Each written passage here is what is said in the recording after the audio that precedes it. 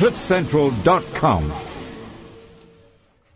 It's 3 minutes past 12. I'm Pumi Mashego, and this is me. It's Womandla Day.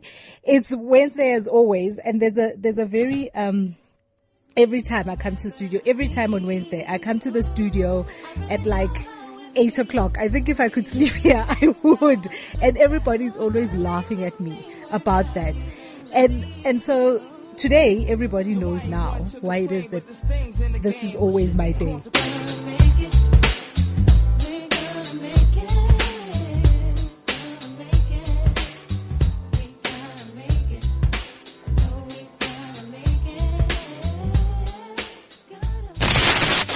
Keeping it real on CliffCentral.com. I am totally keeping it real. That song is so my state of mind today.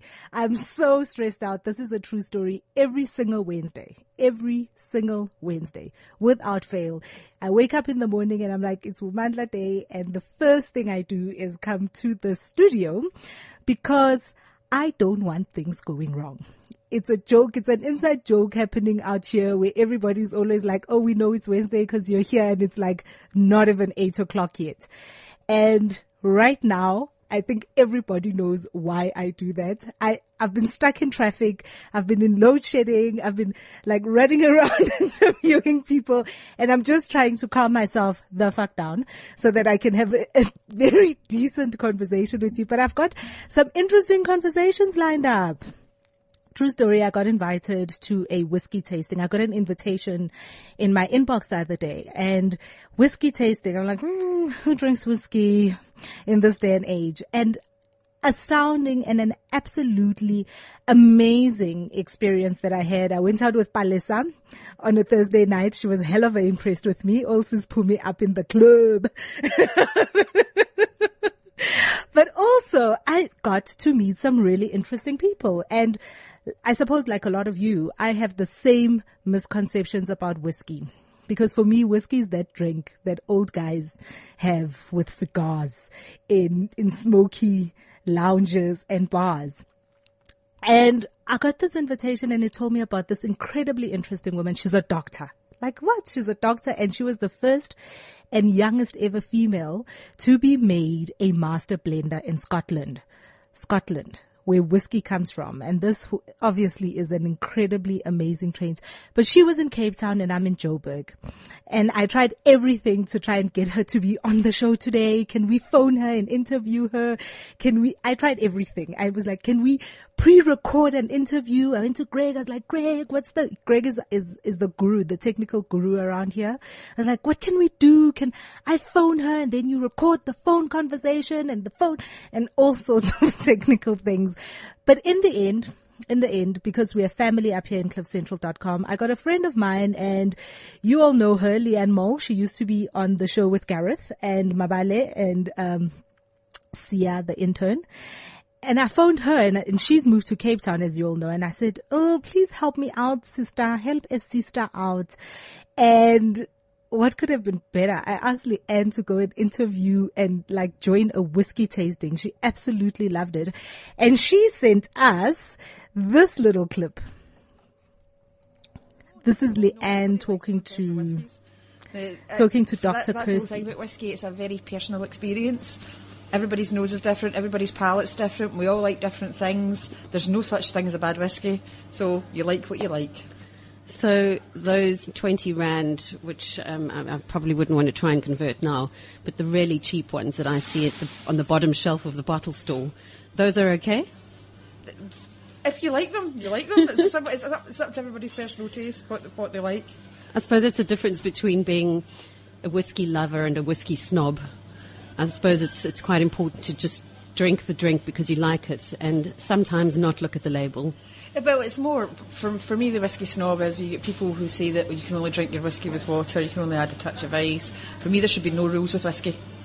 You like what you like and you drink it the way you want to drink it. That's really refreshing. There's so many rules when it comes to wine and so many things that are expected of you when it comes to craft beers and things like that. So that's really refreshing. That's really good to hear. So what was your dad's reaction when you started becoming what you have become today? Oh, he was very supportive. Did he ask if there was going to be free whiskey? Yes, that was the first question. Oh, do I get any free booze?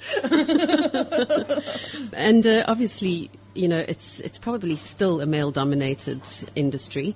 Are you seeing more and more women coming into it? Yes, definitely. There has always been women in the Scotch whisky industry.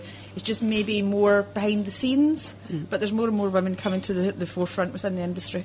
So what were you drinking before you came across the entire whisky industry? I actually drank whisky.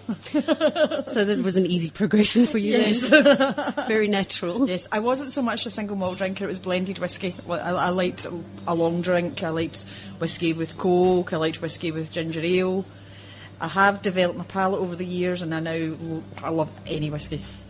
I'm always surprised when I see wine connoisseurs, whisky makers and the like. I think I always expect them to be drunk half the time. But you all look pretty normal and with it.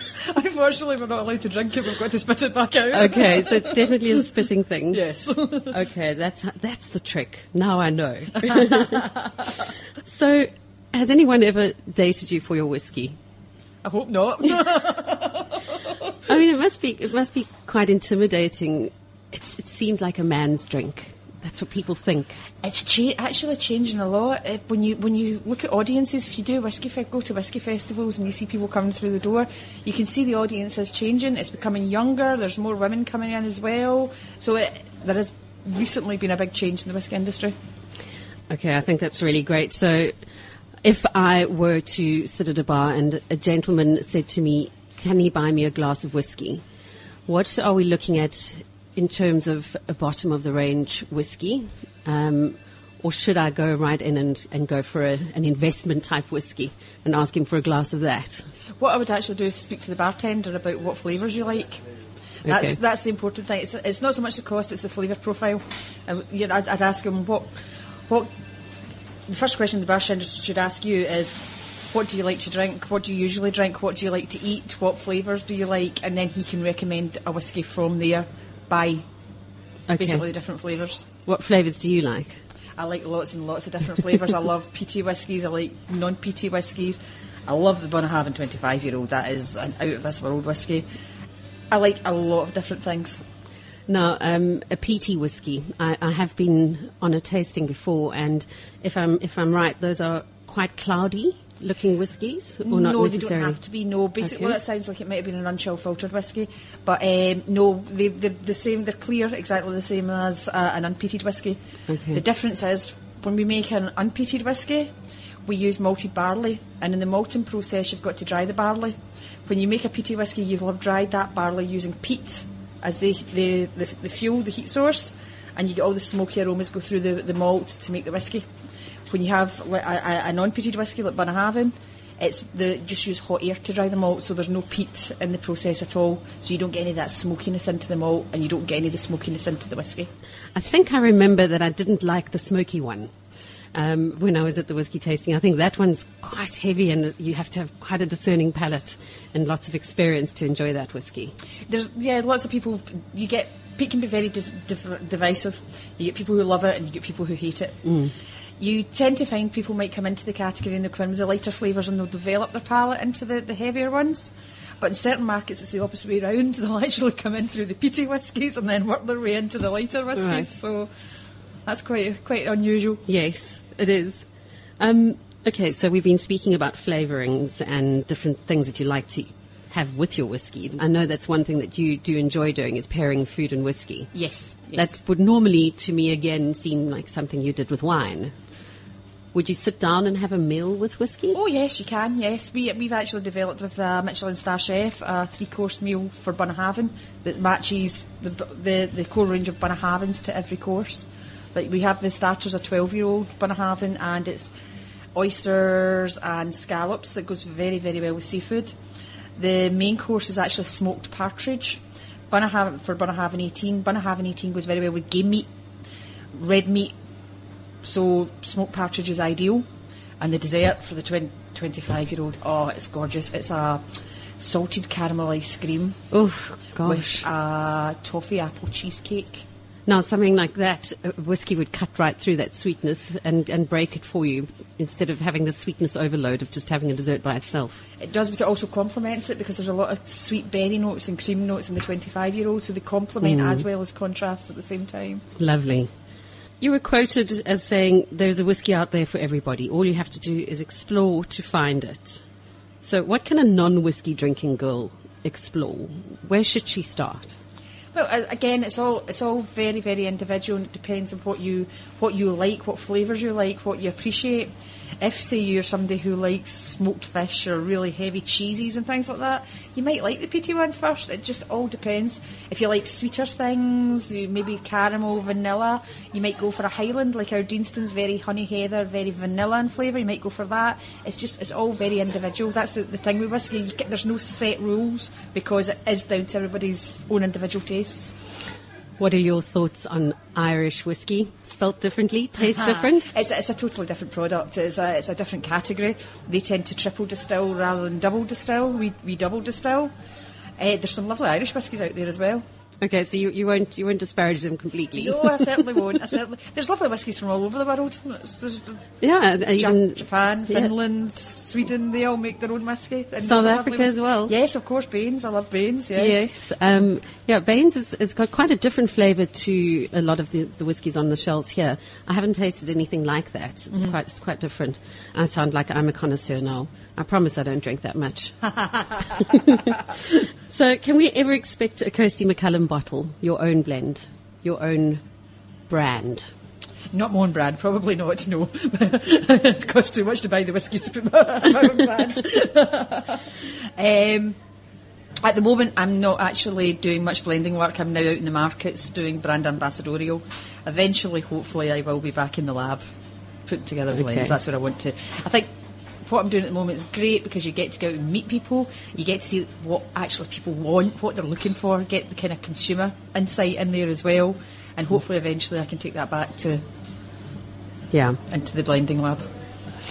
That sounds promising. I suppose sometimes it's like being a boss. You're the boss. You've wanted to be the boss all along, and all of a sudden you realise you're not doing the work that you enjoyed when you weren't the boss. Okay, so in South Africa, we do make our own whiskey. I was reading an article recently on an aeroplane, and it featured 3 lady whiskey makers. Mm-hmm. Is it becoming a trendy thing for women to get into this? I wouldn't say it's so much a trendy thing. I think what's happening is, I've always found in the Scottish whisky industry, it's not what sex you are that matters, it's if you can do the job. And I think there's females out there who's just as capable of making whisky as there is guys. It's all about the ability, you have to do it. And that might be why you're seeing more females coming through as well. The barriers have been broken down slightly, and people are now being appointed for their ability. What is the world economy's effect on your whiskey sales and things like that at the moment? I mean, we've just had our budget speech here in South Africa, and obviously there's always a sin tax on our alcohol and cigarettes. And same in the UK. There we go. And there it is again. We've just been slapped with a biggie. And just generally with economic trends, we know that everything's not great at the moment. Mm-hmm. Are you picking that up in your industry? You'll see certain countries will go down or go up depending on financial situations.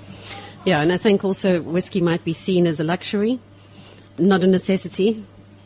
Well, I suppose it depends on your point of view. Yeah, I said that with my fingers crossed. I'd like to think it's a necessity. Yeah, exactly. Well, I mean, it is for you. It's how you've made a life for yourself. Yeah, and it's also such a great product. I would never be without a bottle of whiskey, a bottle of single malt sitting somewhere in the house. Okay, so what am I going to experience differently? Let's talk about the whiskies. Maybe we can start with a little bit of a tasting too. Okay. So Bunnahabhain is an Islay malt. I mean, people usually think Islay malt, you think smoke. You think peat, you think Laphroaig, Lagavulin, Ardbeg. Bunnahabhain is totally different. It's a unique Islay. It's what I like to call the complex taste of Islay. There's lots of fruit, lots of nuts in there, and there's no smoke. So the first one we have on the mat is a 12-year-old Bunnahabhain. It's been matured in a mix of ex-sherry and bourbon. So you get the nice fruitiness, the nuttiness from Bunnahabhain. You get a touch of dried fruit from the sherry cask, a touch of vanilla from the bourbon cask we're using. It's all brought together, and it finishes with this gentle hint of sea salt right at the back. Okay, I don't see any nuts in mine, but I'm going to try and try and give it a taste and see. Wow. It's pretty strong to a non-whiskey drinker. I think small sips are key because you still pick up a lot of the flavour in that way. What I would suggest you do is when you taste it, take a little sip and get your mouth used to the alcohol and then taste it properly after that. Also adding just a little touch of water just opens it up and kills that kind of alcohol burn. I think they call it releasing the dragon or something like that when you pour in a drop of water. Yeah. You don't like that? I don't like that statement. No. Okay, I'll have another little taste now that my mouth's small. Yeah, I mean, there are definitely flavours in there. It isn't hand sanitizer. It's not just alcohol. I'm picking up a lot of the nuttiness that you mentioned. Yeah. And the rounded finished taste. Yes. Lots of fruit in there as well. Yeah, and not smoky. Yeah. Okay, what do we have next? Right, the next one we have is the 18-year-old, so you're basically going to that one. Okay. It's 100% sherry. You'll find that very different. It's 18 years in the cask, so it's a bit more rounded. Lots of rich oak in there. The nuts are now honeyed nuts. There's a lot more dried fruit, a bit more spice. There's also a lot more sea salt at the back. It's had 6 more years storms washing over the warehouses, so you've really got that coastal influence in the whisky. Jeez, that's quite something. I had no idea that there was so much involved. Yes, there's quite a bit. This one is actually it's a lot sweeter in the palate. You tend to find that this goes quite well for females in the audience because it has got that nice sweet touch to the back of it. Yeah, it does seem more gentle in flavour compared to the first. Yeah, really delicious. What would you eat this with? That one goes very well with red meat, game, that kind of idea. Okay, so we could probably have it at one of our South African braais, which are barbecues. Oh, right, okay. It might go down well with a piece of steak, a fillet, or a lamb chop or something like that. Yeah, definitely the fillet. It would go fantastically with the fillet. Lovely. Okay, what do we have next? The third one is the Bunnahabhain 25-year-old. It's a little more mature again. This is my favourite Bunnahabhain. So rounded, so complex. Lots of berries, lots of cream. You've got the nuts again, but they're roasted nuts this time. You've also got lots of sweet maltiness in this one. It's just so lovely, rich and robust. All right, let's give it a whirl.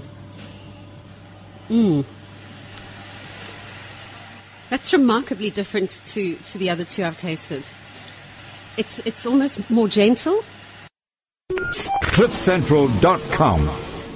That was Leanne Mole. She took the time out of her day to go and interview Dr. Kirsty McCallum for me and taste some whiskies. Now, she never told me until I listened to the clip that how she was out there tasting the whiskies without me. And we had this conversation. I said, do the interview first. And she was like out there tasting the whiskies, but I really enjoyed it. I love the way that she spoke. And when I spoke to her on the phone, even Dr. Kirsty, the whiskey sounds so much more awesome when you're talking to her. And at this event, there were so many guys everywhere that we went because, of course, most of the places, Alexis loved her accent when I heard her on the phone and when I heard the interview with Leanne as well. I was just like, oh my goodness, I could listen to this all day. And they sent a guy up here to Joburg who is also a bartender. He's like, owns bars in Glasgow. And it was such an amazing experience. But everywhere you go, they have like all these bartenders and everybody's like got a beard or got tattoos and 6-packs. And I met this lady and she is she says to me, I said, so what do you do? Are you also a bartender? She said, well, she started out as a bartender. They call her Fox on the Rocks, which is also just so cool on its own. And she actually is a cocktail designer. And it's like, what? She designs cocktails for a living. She had a little chat with us about being the only girl in a man's world. So you design cocktails? Yes, yeah. And how did you start? I started bartending. Sorry, my microphone's not working, cool. So you have to do that. I started bartending. I actually studied film, and during film school I was working as a bartender in my spare time trying to make some money so I could eat. And I just started messing around with cocktails. I really enjoyed it's a male-dominant environment. I was one of the only girls in the industry at the time, and I was like, I'm going to kill this. I'm going to wax this. Like, screw you guys, I've got this. years. And that's how I started. I eventually realized I have a very good palate for mixing drinks and blending and flavor balances and that sort of thing. And I started moving more, focusing on that. So what's the favorite cocktail that you create? My own creation. Yeah. I know it's like asking you about your favorite child. Yeah. Everyone's got one. I think my most favorite is a coriander and Dijon Bloody Mary that I do. Yeah, that's my favorite. So you just take vodka, so it's a standard Bloody Mary mix, yeah. So it's if I don't know what a Bloody Mary mix is, yes, it's basically very good for your hips. It's vodka, and then topped with tomato juice, black pepper, Tabasco sauce, salt, pepper. Yeah, that's your standard sort of mix. And then I add 2 tablespoons of Dijon mustard in and fresh coriander blended.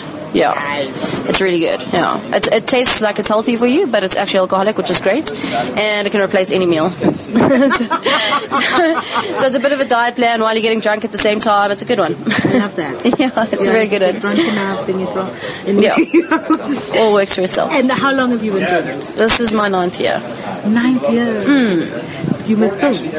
I never got into film. I finished studying and I just bypassed the bar thing, just took over before I even got in there. So I've nothing to miss.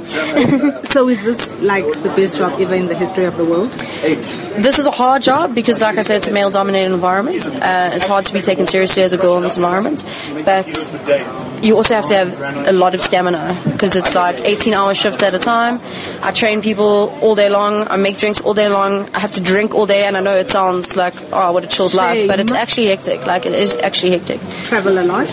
Yeah, traveling all over the place. But it is a fucking cool job. Sorry, excuse my French, but it is a fucking cool job. It's okay. Your French doesn't matter. We speak French too. Yeah, good, yeah. Oh, that's awesome. Cool. That's very cool. Thank you. Sure.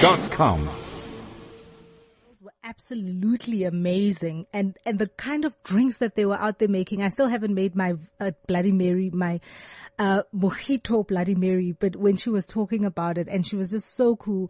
And thank you again to Fox on the Rocks, and thank you to Leanne for taking your time out and going out there.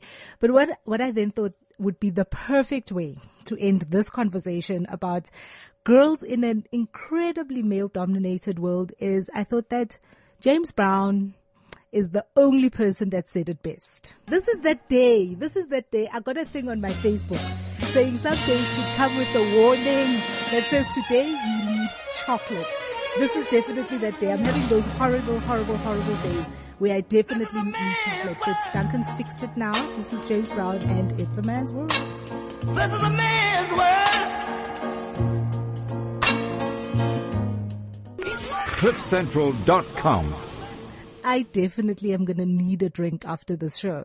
This is one of those mornings, as I was saying. But this conversation, and so the conversation about the whiskey, having a drink and being out there in the most spectacular place in Joburg, and I don't even remember in Maboneng. I was engrossed in all sorts of crazy, crazy relationships.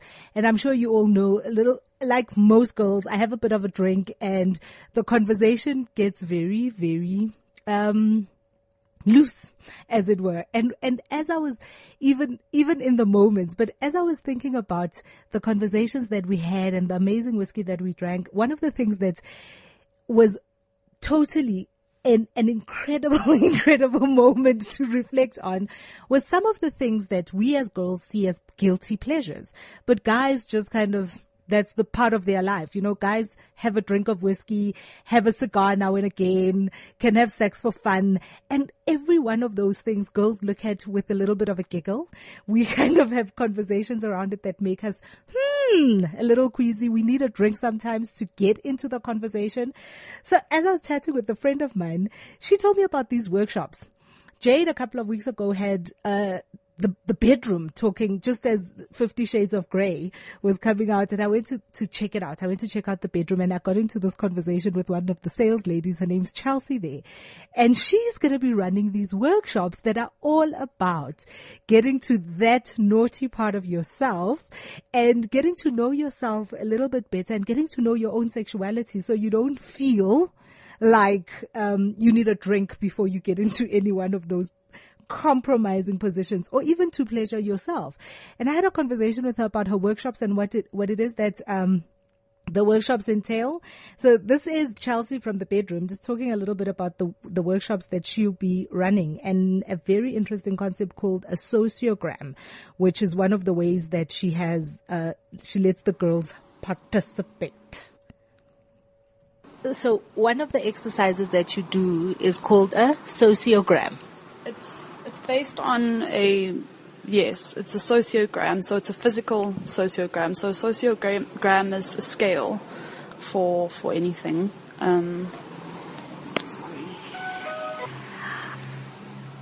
So it's a scale that you use. Yes. The sociogram. Yes. And what kind of questions do you ask? So the questions that are asked, they're more kind of like statements, and how it works is on one side of the scale is 0, which is no, definitely not, and the other side is 10, yes, definitely, and then 5 is like a maybe, and then people kind of work out their own meaning for each number, depending on the statement. So, for example, some of the statements they're really simple, but they can actually bring out a lot from someone. So one statement might be like, I understand my sexuality. Then you place yourself on the scale. So 0 is no, definitely not, or 2 or whatever. And then you basically have a whole lot of women standing on different points in the room. And then depending on time and stuff, I tap each woman on the shoulder and ask what your score is and why you placed yourself here.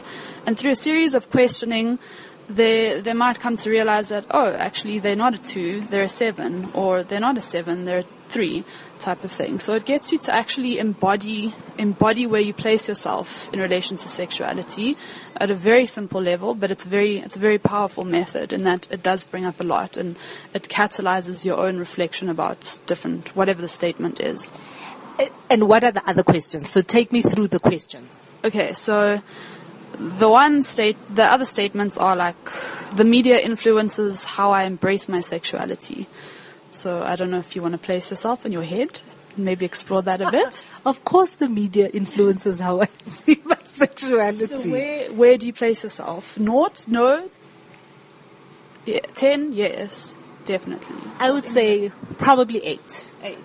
Because everything I think about myself and how I should be when it comes to sexuality has been learned from somewhere, because it was obviously never a conversation between me and my mom, and it was never a exploration of everything. So it comes from somewhere, and that's media more than any other thing. Okay, so you're saying a lack of family education in relation to sexuality kind of forced you to find another outlet to learn about sexuality. Okay, so from that then, what about the media influences your sexuality? What exactly? Is it when you watch a story on TV? Is it when you read a magazine, you see a woman and you think, I must look like that and be sexy, that's how I must be sexy? How exactly does the media influence that? In a lot of ways, but maybe differently. For me, the question is, do you find, having done workshops like this, do you find that a lot of women feel that they've been influenced by media when it comes to this, and what they wish they could do about it? I think I haven't done the sociogram in the workshops yet, because they haven't started yet, but doing it in other spaces, I think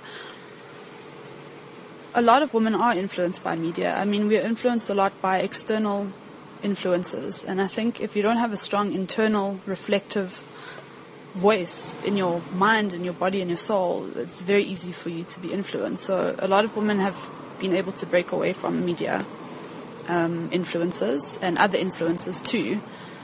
But yeah, I mean, it is a very prominent thing. The media gets into our unconscious mind very easily through magazines, through TV, through pictures, through billboards. It's just all over the place. So. And in exploring one's own sexuality, or kind of looking for a discovery like you do in these workshops, what are some of the questions, if I'm listening to the show today, that I could be asking myself that will help me explore that about myself? I think it's about being honest with yourself. So even if you just, for a day, make it an exercise of, observing what influences you in your everyday life. It doesn't have to necessarily be about your sexuality. I mean, you could, like, just being aware of what you say and how you say it and your reactions to people, to places, to things.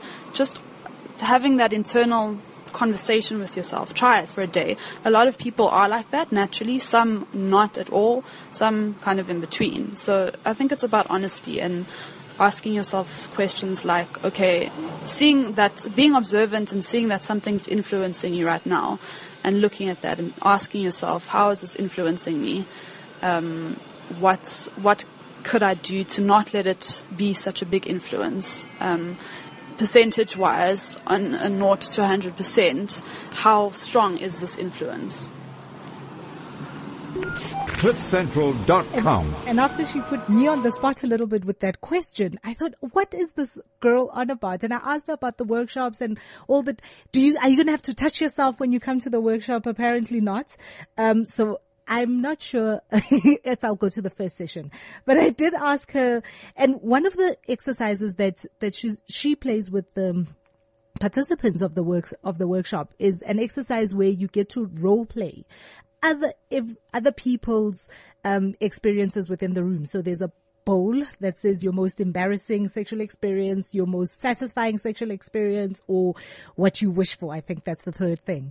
And everybody writes down their one and you all put it in the bowl and you all pick one out, somebody else's one, and you get to act out somebody else's feeling or experience. So that opened the door to have an interesting conversation about what are the things that I get extremely giggly when I think about sex. And I talked to her about this and I said, I need to have a little shot every now and again before I can get into really deep and dark and dangerous conversations about sex. And sometimes, with new partners, it's also one of those things where it gets quite freaky and it takes me a little bit of time to get there. And so I asked her about an embarrassing sexual moment that she wanted to share. She was very candid, old Chelsea, and we love her for that. This is what she had to say about her embarrassing moment. This is explicit a little bit, and she did ask if they're going to be 10-year-olds listening. So if you've got a 10-year-old listening, just keep them out of earshot. But this is Chelsea's embarrassing sexual moment that she remembers that stands out amongst many, she said. But what I want to know is how you became so comfortable with your sexuality enough to be able to run workshops like this. I think I was very experimental from a young age and very defiant towards, kind of a little bit of a rebel in that I was defiant towards how people, if people try to define me, whether it's to do with my sexuality or the way I am. So I think, being experimental and just the different processes I've gone through and studying, it's allowed me to become reflective and just learn that it's okay to be uncomfortable about your if you are uncomfortable about sexuality, like to sit in discomfort and be okay with that. I think that's moved me through a lot of processes. But in terms of sexuality, it's an ongoing process. So I'm an ongoing process myself. There's no end point. So I think also working at the bedroom has helped me be way more comfortable about talking about sex and relationship issues and stuff like that. How do you find a job like this? I love it. It's a lot of fun. There's a lot of very interesting people. It's kind of interesting to see how many people like take sexuality differently or how they view sexuality and view sex. And it's interesting to see like the problems that people come into the shop with. Because they're also different. So, it's been a lot of fun, and I've learned a lot from working. So one of the exercises you do in the workshop is about one's own sexual encounters. And yes. So remembering the embarrassing moments or favorite encounters. What's your embarrassing moment? That's very funny. Oh my goodness. I don't know if I want to say this out loud. Now you have to. Sure. Okay. I guess practice what I preach, right?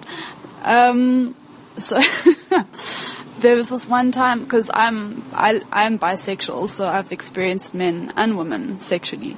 So one of my first experiences with a woman was basically we were getting down to it, and then my hand, I don't know how much I can say on here. Yeah. It's on radio. It's uncut and uncensored. You can say whatever you want. No. Listening to this. Okay. So basically, yeah, we were engaging in some foreplay, and my hands went down there, and she basically then said, "You do know which hole you're in, right?" And I didn't. I didn't know which hole I was at, so yeah, that was very embarrassing. But it was very funny as well, and I guess being in the wrong hole, I learned a lot as well. Did you laugh about it? Yes, we did. Not laugh. In the moment. In the moment, we did actually laugh, because she was also a little bit unexperienced. So, yeah, that's one of my embarrassing encounters. So there are many more. There's like with sex, there's a lot of space to do embarrassing things. Yeah, you just have to laugh at it, and that's how you learn, by doing embarrassing things, right? Or making mistakes. Do you help people choose toys when they come here? At the shop, yes. Yeah, definitely. What are the questions I should be asking myself if I'm interested in buying a toy? Mm-hmm. Where does one start? And I remember when I first saw on Sex and the City, mm-hmm. the very first time there was like mainstream in my world, a mainstream conversation about sex toys mm-hmm. was on Sex and the City. And I've never gotten the image, which is why media plays such a big thing in my, never gotten the image out of my head mm-hmm. of, oh my God, mm-hmm. right? Mm-hmm. So it's a daunting experience. How does a girl get going to say, I'd like to buy a sex toy, where should I start? I think definitely knowing what you prefer. So there are toys that are for clitoral stimulation, so external stimulation, and then there are toys for internal G-spot stimulation, and then there's toys that can do both. So I think it's about knowing as a woman, what you prefer. If you don't know that, then you need to start experimenting with yourself or your partner and finding that out in order to choose a sex toy. But generally with women, clitoral stimulation always works, generally, depending on the woman. But generally it does. So I'd start with a clitoral toy for women if you want to choose a toy. Sounds exciting. So obviously the most important thing sounds like you better know what you're into. So you better know yourself and your own sexuality before you can get any kind of pleasure or any kind of guidance into where you go. Exactly. And it's a journey. It's a journey you have to take. It's not like a one-day thing and you're going to learn and know yourself all of a sudden. It's a journey. An everyday thing. Thank you so much for chatting with me. Pleasure. Thank you. CliffCentral.com. KKK, IRS, TNT, CBS, NBC. That is Dead Prez talking propaganda, and it's all Duncan's propaganda. Because I was very specific to Duncan that I wanted to play Dead Prez today, and that's his favorite song. It's obviously propaganda.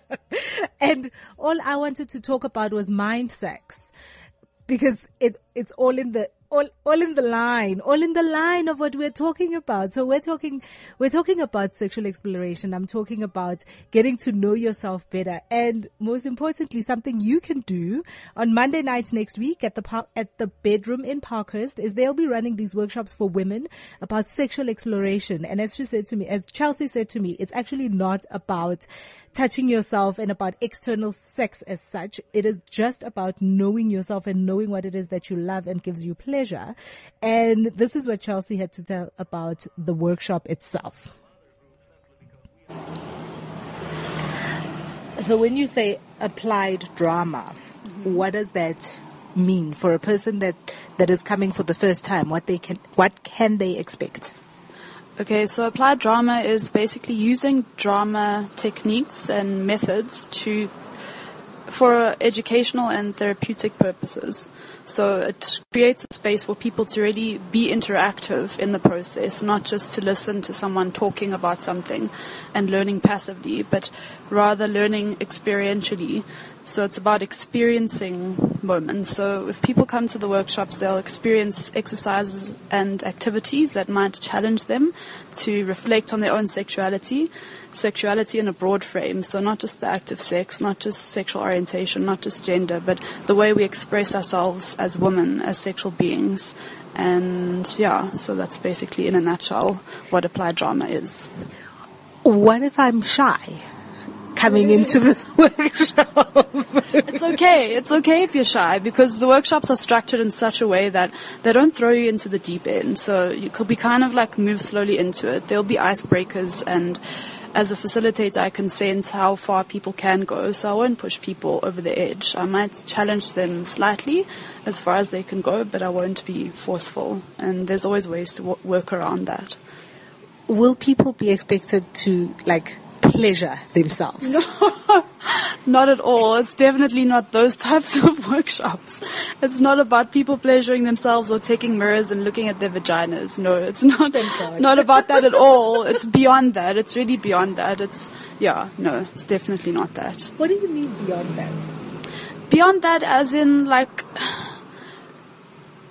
think society focuses a lot on trying to get with sexual pleasure. Like in a relationship, if the sex is not working, people think it's an external thing. So they try to buy vibrators and massage oils and things to spice things up, which do work, but they forget about the internal and psychological processes, and basically they forget to reflect on themselves and their feelings of what's going on, thinking that they can solve the problem externally without balancing it with internal kind of reflection.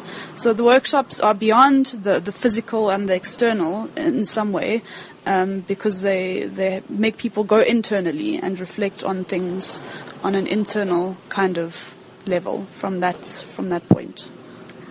And what do you do one-on-one sessions for people that are absolute? Because the one thing about sexuality, for me as a girl, is growing up with so much of it being so taboo.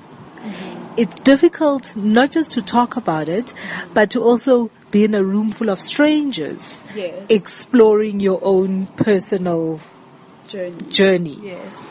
Well, the activities are set up in such a way as you don't have to reveal anything you're not comfortable with. So, and there's also games and activities that work in the metaphor.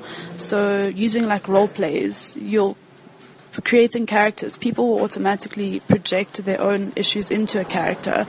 And so working with issues in that way. So if people aren't comfortable being direct, there are exercises that can kind of separate you from those issues, so that you can look at your own issues and upbringing and stuff from the outside.